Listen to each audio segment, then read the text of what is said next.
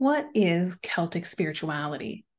If you're here, I'm guessing you're hungry for a deeper spiritual life, one that's more contemplative, embodied, less concerned with being right than maybe exploring the questions together.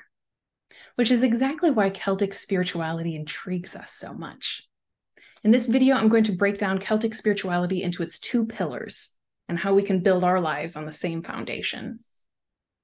For those of you I haven't met, my name is Kelly Deutsch, and I'm the founder of Spiritual Wanderlust. Spiritual Wanderlust is a center for contemplative formation, exploring everything from mysticism to neuroscience to inner work. And our whole mission is to support you on your path to wholeness and divine union. And the ancient Celts, much like indigenous people all over the world, had some pretty powerful insight into that path. More than just insight, they lived it with mischief and mirth. So let's get started. What is Celtic spirituality? Celtic spirituality is built upon two pillars, contemplation and embodiment. These two pillars are the foundation that held up the rest of their practices, from their wandering monks to their love for oak trees. But what exactly does that mean? Let's start with a concrete one first, embodiment. Contrary to our modern times, Celts were not hyper-rational, hyper-analytical people. They were incredible scholars. Check out the book, How Ireland Saved Western Civilization, if you don't believe me. But they were also very heart and body focused. How could they not be? I mean, they were a rural society that lived in these gorgeous, rain-kissed hills of the British Isles, living much closer to the earth, as almost everyone did in ancient societies. But diseases could wipe out your whole village. Childbirth was tenuous. There was really no escaping their bodily reality. But the Celts really embraced it with their liturgies, their dances, their songs and rituals. They loved pilgrimages. They'd go out and hallow the land, not just going to visit a shrine like we think of in modern pilgrimages, although you can find hundreds of holy wells and sacred sites around Ireland and Scotland and Wales. But their idea of pilgrimage was more of a holy wandering. It was said that monks would set forth in a rudderless boat to see where the spirit would take them. Their daily lives became their liturgies, not just what they celebrated in a church building, though they didn't really have any of those at the beginning, by the way. They would celebrate Eucharist in a forest grove. But their daily routines had prayers and blessings and ritual for every step of the day. Kindling the fire, baking the bread, turning the cattle out to pasture. Each step had a prayer, a ritual associated with it. And that's how they bowed to the sacred in the mundane. To the Celts, matter mattered.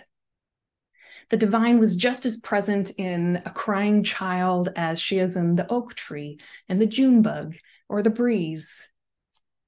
They were all messengers, a bit like the concept of an angel.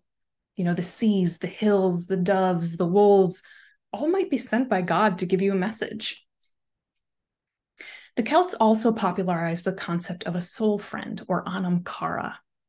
Similar to what you'd find in desert spirituality in Egypt, the Celts knew it was important to have a real life person you could talk to, walk with, process life. Don't get me wrong, they were also great friends with the saints in heaven, whom they couldn't touch, but having a tactile human being who could support you and call you on was another way that they lived sacramentality of the world. So that's a quick snapshot of their bodiliness, rituals, friends, music, land.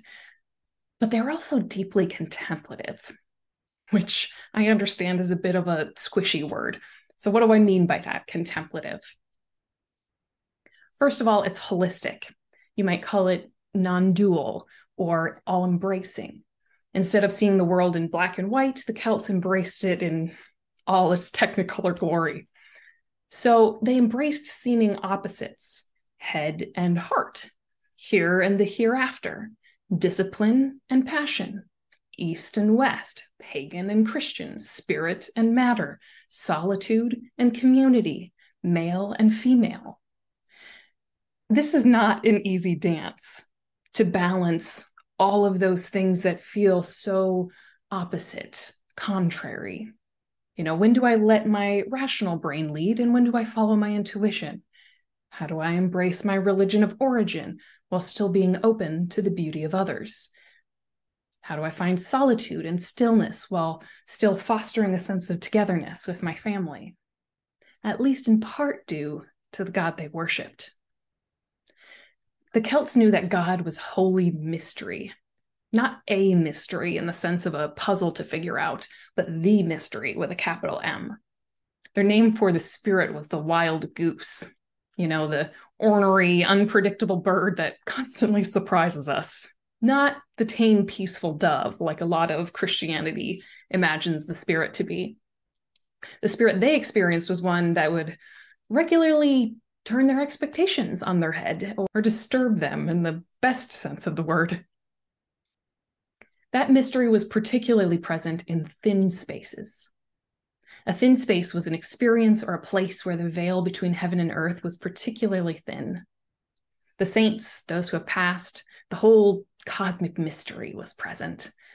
It might be at someone's death, or maybe at a baby's birth, or in those liminal moments between night and day, or between a season of darkness and the coming spring.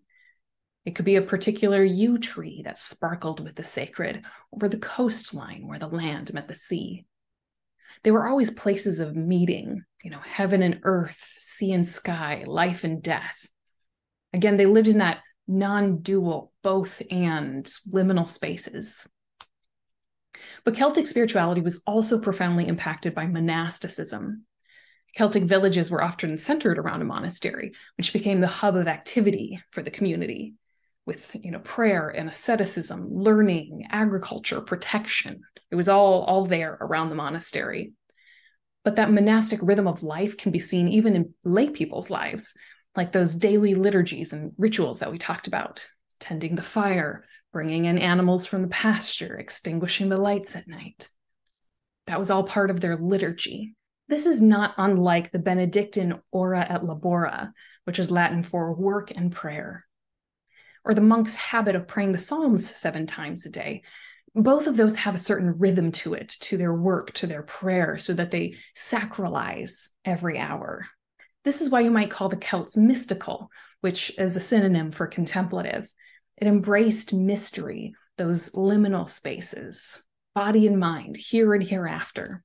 That, in sum, is your quick and dirty 10-minute summary of Celtic spirituality. Embodied and contemplative. To learn more, we invite you to join us in our Celtic Spirituality School, where we're going to spend a full month on each one of those topics, like pilgrimage, or what we might call spiritual wanderlust, the sacredness of the landscape, soul friends, Celtic creativity and the importance of storytelling and art and song, the wild adventures of the monks, the Celtic feminine, which we didn't even get into here, the Celtic imagination. But following that Celtic way, we're not only going to use our heads, but immerse your heart and body to help you experience what it was like to live in a world sparkling with the sacred. Each masterclass is going to be taught by a world-renowned expert like John Philip Newell and Esther de Wall, the woman who's footnoted in everyone else's books. You'll get the chance to immerse yourself in their world. I can't wait to get started. If you enjoyed this video, please let us know in the comments below. What struck you and what would you like to learn more about? Lastly, we invite you to share this video and the Celtic Spirituality School with your friends. It's our goal to make this kind of rich contemplative formation available to everyone. So let them know it's here for the taking. Spread the word. And thank you so much for joining us. Are you curious about Celtic spirituality? Or maybe craving an earthier, more embodied life? Come join us for the Celtic Spirituality School. Each month, you'll be immersed in a new aspect of the Celtic world, from sacred landscapes to rhythm and ritual, monasticism, soul friendships. Each of our 12 masterclasses will be led by world-renowned experts like John Philip Newell and Esther de Wall and Sharon Blackie and Ilya Delio. The Celts lived in a world where everything sparkled with the sacred. Come discover how you can too. Join us at Celtic